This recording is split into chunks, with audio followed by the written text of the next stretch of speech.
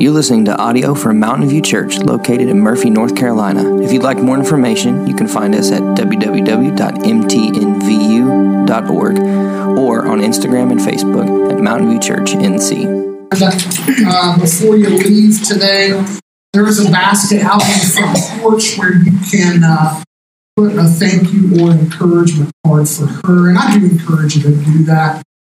Bless her with words of affirmation as she departs our church staff. Now, she and Charlie are not going anywhere except maybe the weekend getaway here and there. They're still going to be a vital part of Mountain View Church. Charlie is one of our elders. He's going to continue in that capacity. So as they transition, would you just commit to pray for and with them? Now, one other thing. Luke, I want you to stand up, man. Luke Newton graduated from Renewed Hope last night.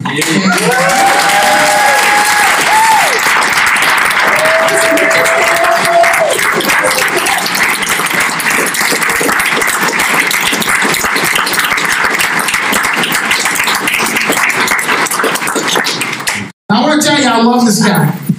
I have seen the Lord work in Luke's heart and life over the past year. I've seen the Lord deepen his understanding of the Word and of faithful doctrine. I've seen this guy grow to become a dear brother in the Lord who thinks very deeply about things. And I appreciate that so much. Luke, I want you to know, brother, we're praying for you as you enter this next chapter. And I want to pray for you right now. And you're headed out to Florida right after this, right? And so, man, just know that this church family goes with you and that we'll be thinking about you and praying for you. So let me pray for you too. Father God, thank you for Luke. Thank you for the work you've done in his life over this past year. Thank you, God, for what you've got for him next. Because just like Brenda, this isn't the end of his story. This is only the turning of a page, Father, to a brand new chapter. God, a chapter that you've already written, a chapter that he simply needs to faithfully step into. And I pray that he would do exactly that. That he would trust you with all of his heart, that he would hand over his plans and purposes to you, and that, Father, you would lead him very clearly, very directly, and very personally and powerfully into this next stage of his life. And God, I really can't say enough regarding how excited I am to see what you do with him, how you continue to develop him, and how you use him for your glory and for your kingdom's sake. So God, we offer our brother to you, give him safe travels today. And Father, not only give him safety in the days ahead, but help him deepen his roots further in the faith and in Christ Jesus. And Father, to connect with a local church where he can continue to be rooted and built up, and where he can use his gifts to build up others. Thank you for it. We give him to you now in Jesus' name. Amen. Amen. All right. Yeah. You know, Bert often says that as Christians we don't celebrate enough, and I think that's a true statement. There is reason to celebrate because of who Jesus is and what he's done, and so we should take every chance we get. There's a whole lot of darkness in the world, and we need to be people of light, right? We need to be people of light, and part of the way we do that is just celebrating the Lord's grace together. So thank you all for being so kind and generous this morning. All right, we're in 1 Corinthians chapter 10, and we're going to be kind of rounding out this little mini-series in our overall series on 1 Corinthians on the issue of gray matters. We started talking about this topic way back in chapter 8, verse 1. And if you've got a bulletin and you have the sermon notes, you'll notice on the back of the notes a little helpful diagram. At least it's helpful for me because I'm a pretty visual learner. And it essentially summarizes all of the things in chapters 8 through 10 and puts it into a little rubric for Christian decision-making. Now, I've kind of held that in my back pocket these past few weeks, and I've kind of used it to shape my own thinking and to shape these sermons. And so I hope that it's a good kind of take home for you to really kind of put shoe leather to these truths and help you understand what Paul's saying about how we make decisions as Christians. Now today, we're really going to kind of cap off this topic because here's the reality. When it comes to making decisions about gray matters or anything else in the Christian life, only one thing really matters: the glory of God. That's how Paul kind of summarizes this topic. And so we want to ask and answer the question this morning. Are you and I making everyday decisions about what we watch and about what we listen to, about what we eat and what we drink, about the kinds of things we do with our time, with the ultimate aim of giving glory to God? Now, as we examine 1 Corinthians 10:23 to 11:1, and if you highlight or underline in your Bible, you're going to notice that verse come up in 1 Corinthians 10:31. And it's one of those kind of cornerstone verses in the Scriptures. And I encourage you to underline it or highlight it as we come across it this morning. We're going to begin in 1 Corinthians 10:23. If you've got your Bible open, you can follow along. All things are lawful, but not all things are helpful. All things are lawful, but not all things build up. Let no one seek his own good, but the good of his neighbor. Eat whatever is sold in the meat market without raising any question on the ground of conscience. For the earth is the Lord's and the fullness thereof.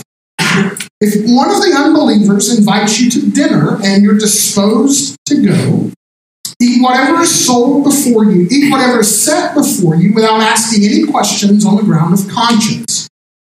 But if someone says to you, "This has been offered in sacrifice," then do not eat it, for the sake of the one who informed you and for the sake of conscience. I don't mean your conscience, but his. For why should my liberty be determined by someone else's conscience? If I partake with thanksgiving, why am I denounced because of what? Because of that for which I give thanks. So, whether you eat or drink or whatever you do all to the glory of God. Give no offense to Jews or to Greeks or to the church of God, just as I try to please everyone in everything I do, not seeking my own advantage, but that of many, that they may be saved. Be imitators of me, as I am of Christ. Father, I pray that you just bless them. Very simple reading and hearing of your word this morning. As we prepare to dive in and explore this passage, I pray for open hearts and open minds. I pray for ready hands and ready feet that are willing and able and prepared to do whatever you ask us to do. And most of all, I pray that, God, you would hide my words in yours. That whatever's said here today in these moments would be of you and from you. If anything isn't, I pray that your Holy Spirit would filter that out and help us to understand and to receive and to apply your truth. We ask these things in Jesus' name. Amen. So are you and I making everyday decisions with the ultimate aim of giving praise to God? The first thing I want you to see in this text this morning is simply this. This is exactly what our blood-bought, spirit-wrought freedom is for. Again, the cornerstone verse of not only this section or this chapter, but this entire section of 1 Corinthians 8 through 10 is verse 31. So whether you eat or you drink or whatever you do all to the glory of God. Now, look, before we kind of dive into the specifics of what that means, we've got to ask and answer the question, well, what in the world is God's glory? God's glory, in essence, is the visible display of God's character and his worth You might put it like this: God's glory is God going public. God's glory is God going public. Now, in the scriptures, God's glory is something that's always seen and savored. It's always something that is noticeable and enjoyed. Just think about Moses in Exodus chapter 33, verses 18 through 20. What did Moses ask to see? Moses asked to see God's glory. Listen to what the book of Exodus says. Moses said, "Please show me your glory."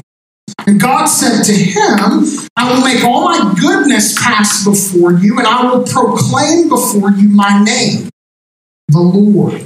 And I'll be gracious to whom I will be gracious, and I will show mercy on whom I will show mercy. But," he said, "you cannot see my face, for man shall not see me and live." Moses asked to see God's glory, and God responded by showing Moses his glory. The glory of his goodness, right? The glory of his great name, the Lord. Think about David. In Psalm 19, David saying that the heavens do what? They declare the glory of God, not with words, but by simply existing and testifying to the power of God. Psalm 19:1 says, "The heavens declare the glory of God, and the sky above proclaims his handiwork." Then you get to the New Testament. You get to the fulfillment of all of these promises and all of these stories and all of these pictures in the Old Testament. And John, in chapter 1 of his gospel, testifies that he and the other disciples saw the very glory of God in human flesh with their own eyes.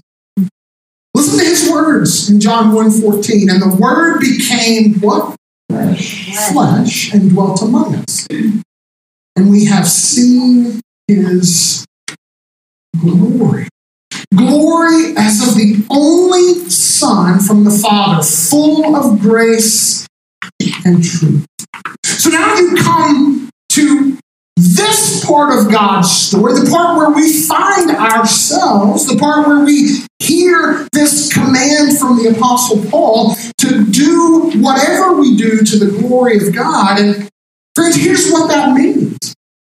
It means to live each and every day for the sole purpose of putting the character of God on display in and through our lives.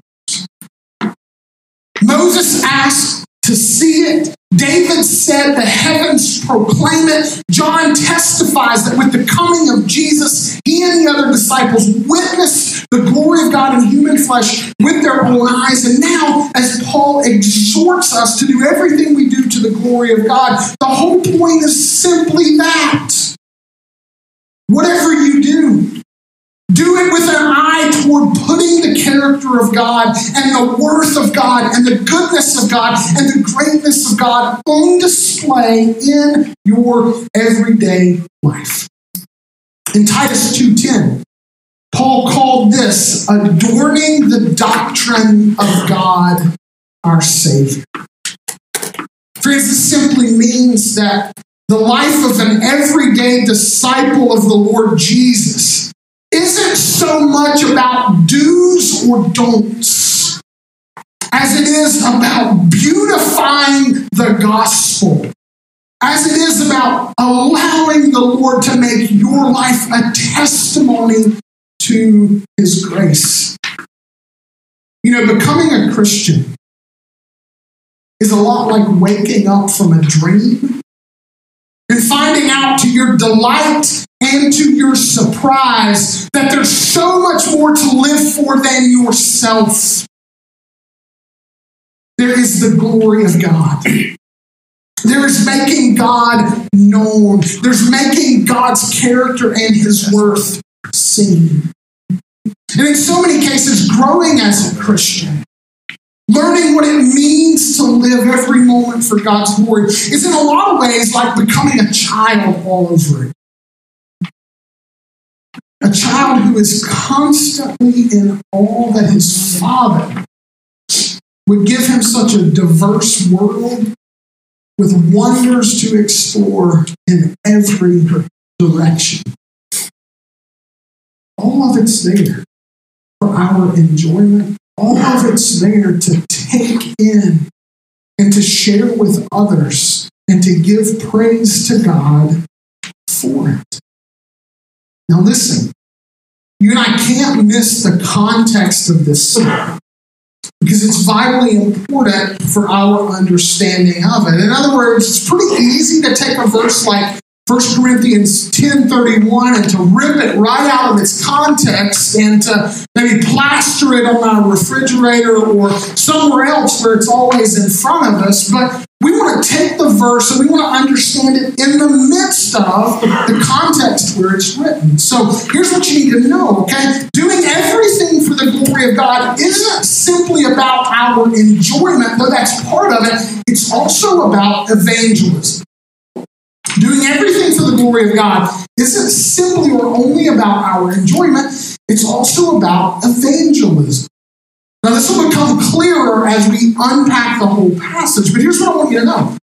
Paul is saying here that we're to live our everyday lives in order to put God on display so that our neighbors might be drawn to God through our transformed lives, through our transformed character, through our everyday decisions to put others before ourselves. That's essentially what it means to do everything to the glory of God. In Matthew 5:16, Jesus said something similar. He said, we're to live in such a way that our good works point to the goodness of our Father and lead other people to give our Father glory along with us.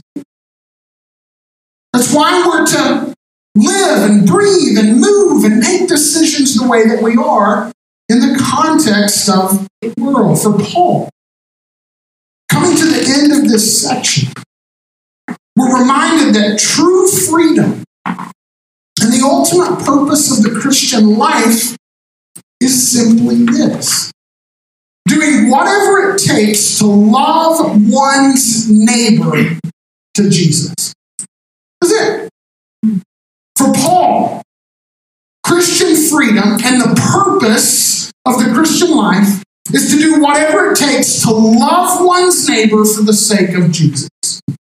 Whether that neighbor is the neighbor sitting beside you in the context of the church, or that neighbor is the neighbor who lives down the street, or that neighbor is the one in front of you in the grocery line, or that neighbor is the one beside you in the workplace, whenever and wherever you encounter someone, is it your aim, is it your goal to do everything so that God gets praised not only through you, but that God perhaps might get praised through your neighbor if they come to faith in Christ? That's the goal. Paul says that you and I, we glorify God most when out of love for Him, we use our Christian freedom to lay down our freedoms. When we use our Christian freedom in eating or drinking or whatever in order to do what is most loving toward other people. Now, why does that glorify God most? It's really simple. And we've talked about it all the way through 1 Corinthians so far. It glorifies God the most because it puts the humble, cross-shaped, self-sacrificial love of Jesus on display. When you and I lay down our freedoms to serve our neighbors for the sake of love, you and I put feet to the love of Christ. We show people what He gave up for us. And so that's really what our blood-bought, spirit-wrought freedom is for. Now, what does it look like? What does it look like when it's actually kind of a boots-on-the-ground thing, okay? The amazing thing in this passage is that Paul shows us. He doesn't just tell us to do all things to the glory of God. He actually shows us, okay? He says, we do things to the glory of God when we make everyday decisions with others in mind. Look back at verses 23 and 24, okay? Paul says, all things are lawful, but not all things are helpful. All things are lawful, but not all things build up. Now, this is a perfect example of why it's important and why it is incredibly valuable to both read through and preach through and study through an entire book of the Bible. Because if you've been with us, you might be going, I've heard this somewhere before. Turn back to chapter 6, verse 12.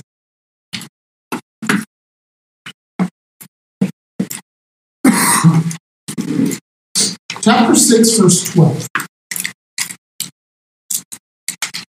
What does it say? All things are lawful for me, but not all things are helpful. All things are lawful for me, but I will not be enslaved by anything. That whole saying, that pithy saying, was probably kind of a mantra among the Corinthians. Well, all things are lawful for me. I'm free in Christ to do whatever I want. None of it's going to hurt me. And so Paul brought it up in relation to sexual immorality, and he brings it up again here. And he says, okay, fine. All things may be lawful, but remember, not everything is helpful. Now, we all know that, right? All things are lawful. You can eat a Krispy Kreme donut, but if you eat a whole dozen of them, it might not be too helpful.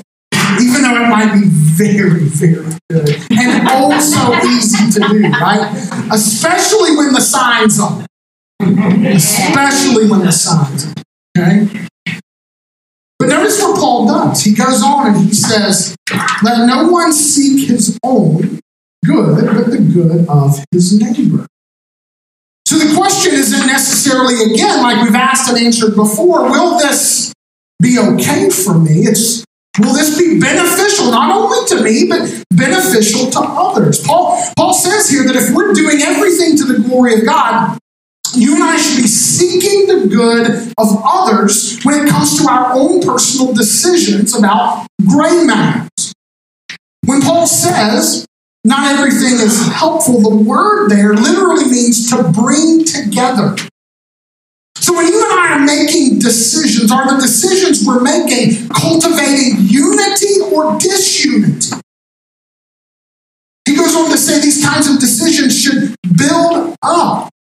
When I make a decision about something and it has an impact on another believer around me, or it has an impact on a lost person in my sphere of influence, is it going to tear that person down, or is it going to build them up? Is it going to help me bring them to Jesus? Is it going to help them grow in Jesus, or is it going to push them further away? You see?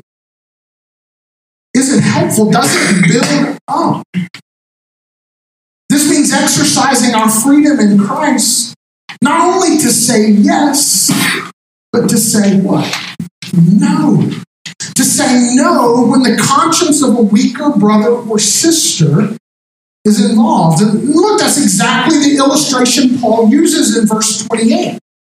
He says, if you go to someone's house and you've been invited to a dinner party by a lost person, you're free to go and do that. But let's say you sit down to eat meat. You don't have to ask whether or not that meat was sacrificed to idols, because idols are nothing and it's okay. You can eat it.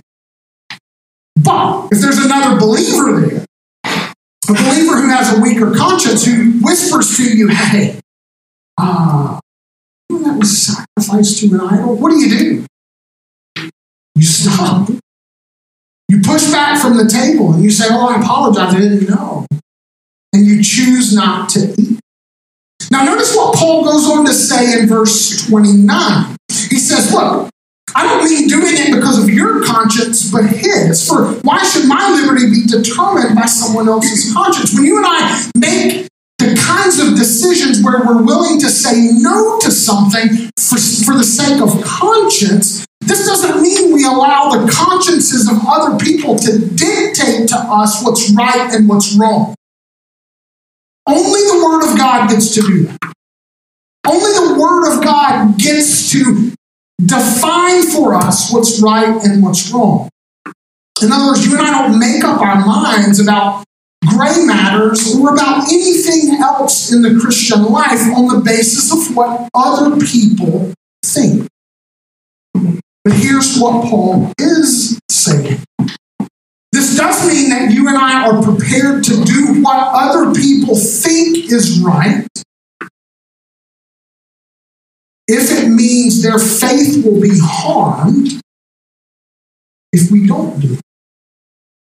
Does that make sense? It means in situations where we're dealing with other believers who have weaker consciences, we do certain things and we don't do certain things in order to build them up in the faith. Not because our consciences are captive to what they think, but because we love them. That's it. Because we love them. It also means being careful not to do anything that's going to unnecessarily offend an unbeliever and cost you an opportunity to share the gospel with that person, or to unnecessarily offend a believer and disrupt the precious unity of the church. Now, I'm not going to go back and rehash the details because we talked about this when we walked our way through chapter 9, but notice what Paul says in verse 32. He says, give no offense to Jews or to Greeks or to the church of God. Paul's essentially saying that you and I are called within the bounds of Christian freedom and within the bounds of what the Bible says is okay and not okay, to do our very best not to offend people when it comes to cultural sensibilities and sensitivities and conscience issues. Now, does that mean we're to bend over backwards to never offend?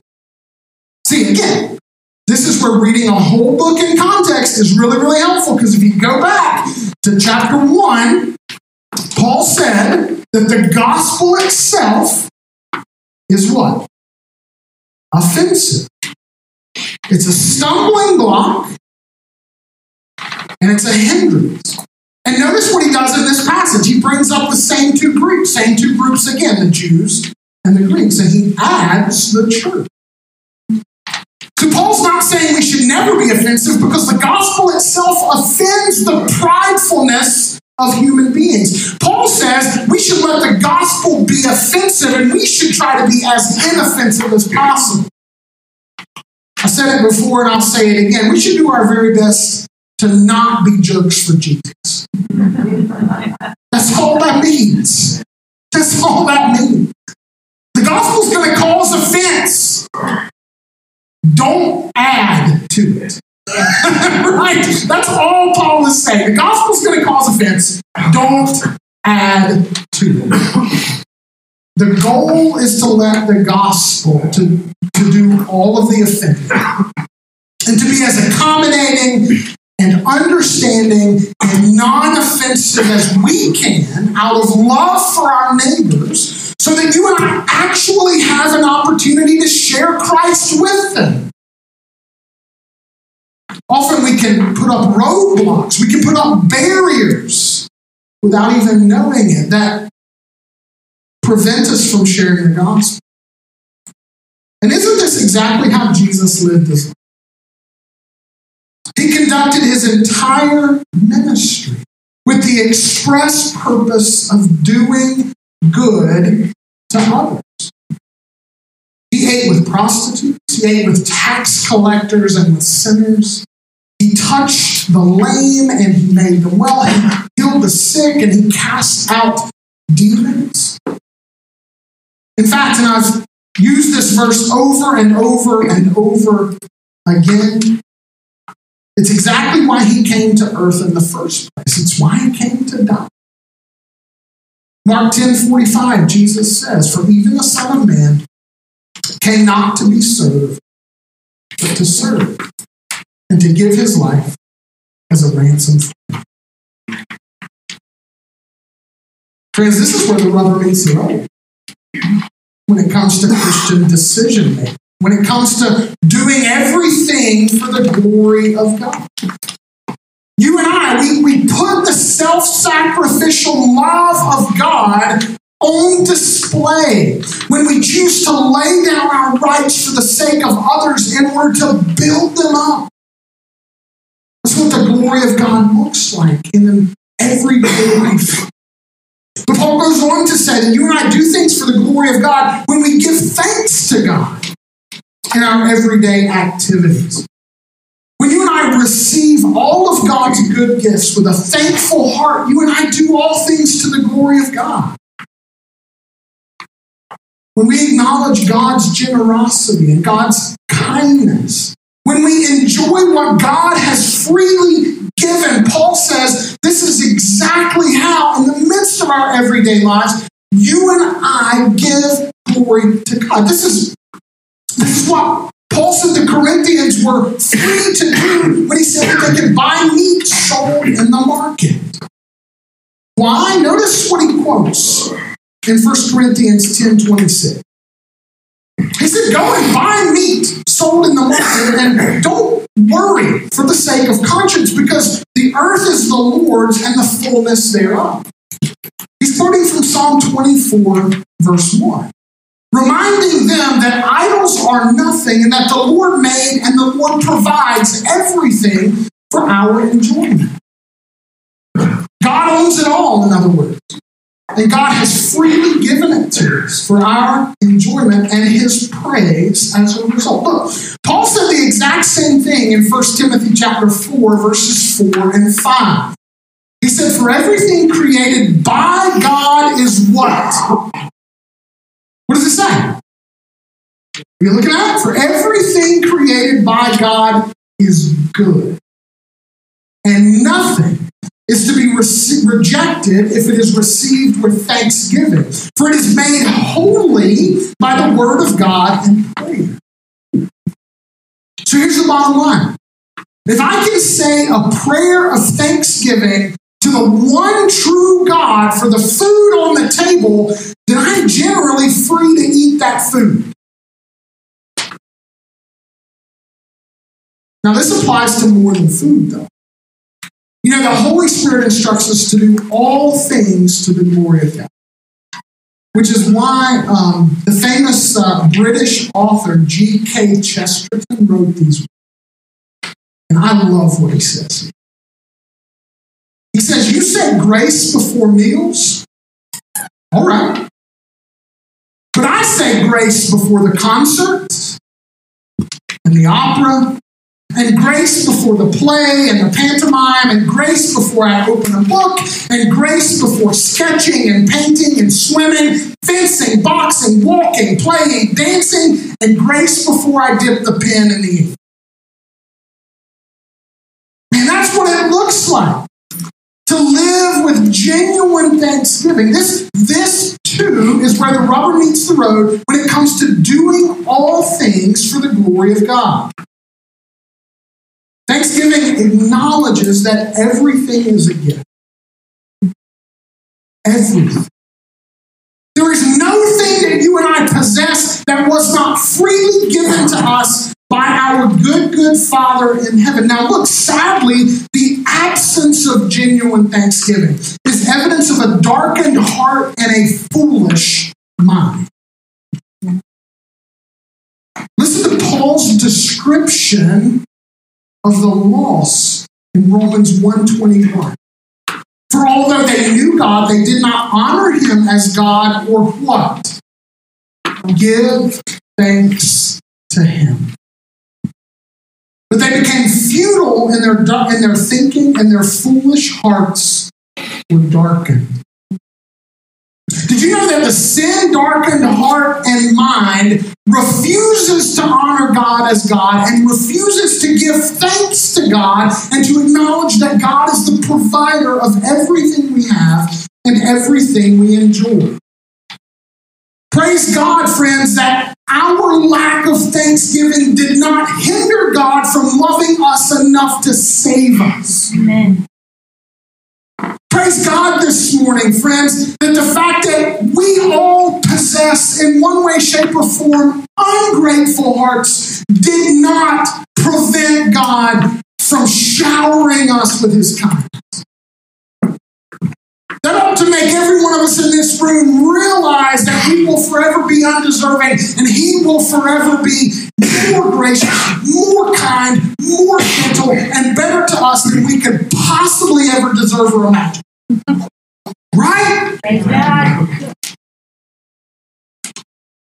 Man. And praise God. Praise God, friends, for the resurrection power of Jesus that now courses through your veins and my veins, that makes it possible for us to obey these words with joy and delight. And whatever you do, in word or deed, do everything in the name of the Lord Jesus, giving thanks to God the Father through him. God's grace makes it possible for you and I not only to hear those words, but to receive them now, not as an oppressive command, but an invitation. Friends, whatever you do because you've been shown immeasurable kindness, do it all now in the name of the Lord Jesus. Folks, that's an invitation. That's an invitation to live into your identity in Christ. Certainly, this is one of the ways that we put the generous character of our God on display. On display in a world where everyone wants to take credit for what they have, and everyone's working just a little bit harder, just a little bit longer, and sacrificing just a little bit more to get whatever it is they have and want more of. A thankful people have a lot to say to a greedy culture, right? It's one of the ways we testify to the Lord's goodness. And finally, here in this passage, you and I, we do things to the glory of God when we put Jesus front and center in our lives. Look at the very final verse, which kind of turns the page into chapter 11. Be imitators of me, as I am of Christ. Who was the number one person in Paul's life? That's not a hard question. Jesus. Jesus owned Paul. And Paul was grateful to be a servant of his master, Christ Jesus. And here at the end of this passage, he says, look, I want you to imitate me as I follow Christ. Just as Christ is first in my life, I want him to be first in your life. I want you to follow him like I am. The Lord Jesus was front and center in his life, and the Holy Spirit wants to be front and center in our lives too. You see, here's the thing. When you and I talk about gray matters, and whether or not we should or shouldn't do a certain thing, we're not really talking about principles to put into practice so much as we're talking about a relationship with a person that's meant to be lived out in the context of our everyday lives. We're really talking about coming alongside Jesus and learning from Jesus how to do all things to the glory of God. We're talking about learning from Jesus how to love other people through our decisions and how to give thanks to God in all things. Did you know that Jesus, through the presence of his Holy Spirit, is your teacher? He is your rabbi. He is your king and your Lord. He commands you, invites you, calls you to yoke up with him and to learn from him how to do this. Here's the good news. More than just a teacher.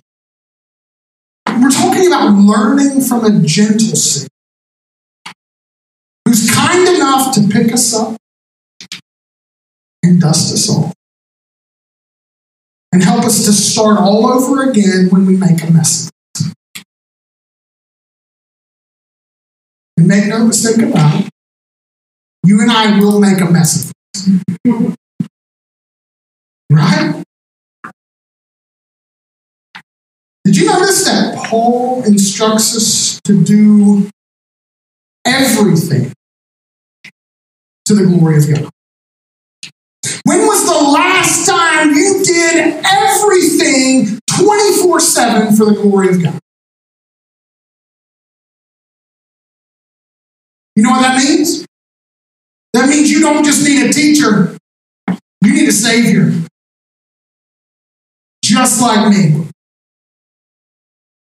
You and I need Jesus not only as teacher to show us the way, we need Jesus as Savior because all of us have lost our way. What does Paul say in Romans 3:23? For all have sinned and fall short of what? The glory of God. You and I have all fallen short of putting God at the very center of our lives and loving others like God would love them and giving thanks to God for every gift He's ever given us. You and I fall woefully short of that. And that is God's righteous condemnation upon each and every human being. But I'm thankful that that particular passage does not end there. Right? Thank God for verse 24. Romans 3:24 says, though we've all fallen short, all are justified by God's grace as a gift through the redemption that is in Christ Jesus. Though you and I have fallen woefully short of the glory of God, and though we could never earn our way back into right relationship with Him or climb high enough on that mountain to do enough for God's glory to earn His love, guess what God did for us? He met us right where we were. He met us right where we were, and though we could never earn it, never deserve it, and never do enough for God to give us His stamp of approval, Jesus lived a perfect life for the glory of God alone. He died in our place so that you and I can be made right with God. And that as a what? Gift. By grace and grace alone, God sets our feet on solid ground. By grace and grace alone, through the resurrection of power of Jesus, the Holy Spirit now enables us to live for the glory of God, words you and I could not before. And this morning, as we come to this table, you and I come and here when we receive the bread and the cup, we're reminded of that grace. And we're reminded of that gift. We're reminded of the presence of the Lord Jesus and the power of the Holy Spirit and the Spirit's commitment to make us more and more and more like Jesus. You know, this precious meal, which we talked about last Sunday, right? This precious meal is a sign and a seal of Christ's friendship with us. Friends, it's a gift from the Lord Jesus to you and to me. It's a tangible, tasteable expression of God's love for us. Through the bread and the cup, Jesus comes close to us and He invites us to eat with Him at His table. Every time we receive it, we hear or we should hear the words of Revelation 20. Behold, I stand at the door and knock. If anyone hears my voice and opens the door, I will come into him and I will do what? I will eat with him. That's the invitation today, folks. Jesus is here. And He wants to enjoy this sacred gift and this special time with us. Are you and I prepared to let Him in? Are you and I prepared to receive Him? And here's the reality. There's no earning a seat at this table. It's freely given to all who have a real relationship with Christ. This is what He says. Come, everyone who thirsts. come to the waters. He who has no money to buy anything, come, eat. Come buy wine and milk without money and without price. That's the invitation. Now there's another side of the story too. In coming to this table, as Paul says in 1 Corinthians 10, you and I participate with Christ, which means as he declares his friendship to us, when we receive the bread and the cup, we declare what? Our friendship with him. As he declares his love to us, we declare our love to him. As through this meal, Jesus says, I love you. What do we say? I love you too. I love you too. That's why this is a sacred to be shared between Christ and only those who know him. Only those who have a relationship with him. As the little wafers and cups are passed around this morning, I want to encourage you to do something.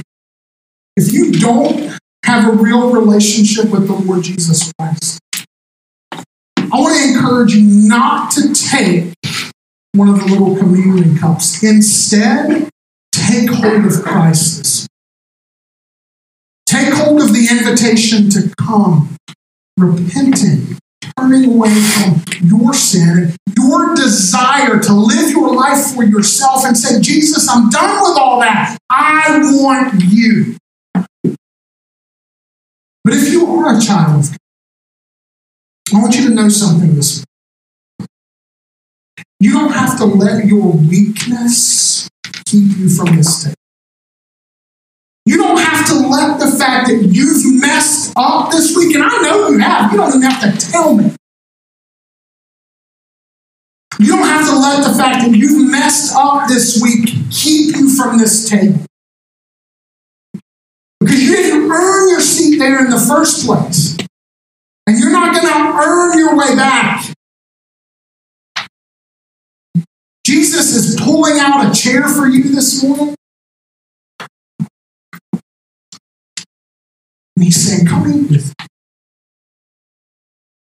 Come share in my body and my blood and be reminded of my love for you.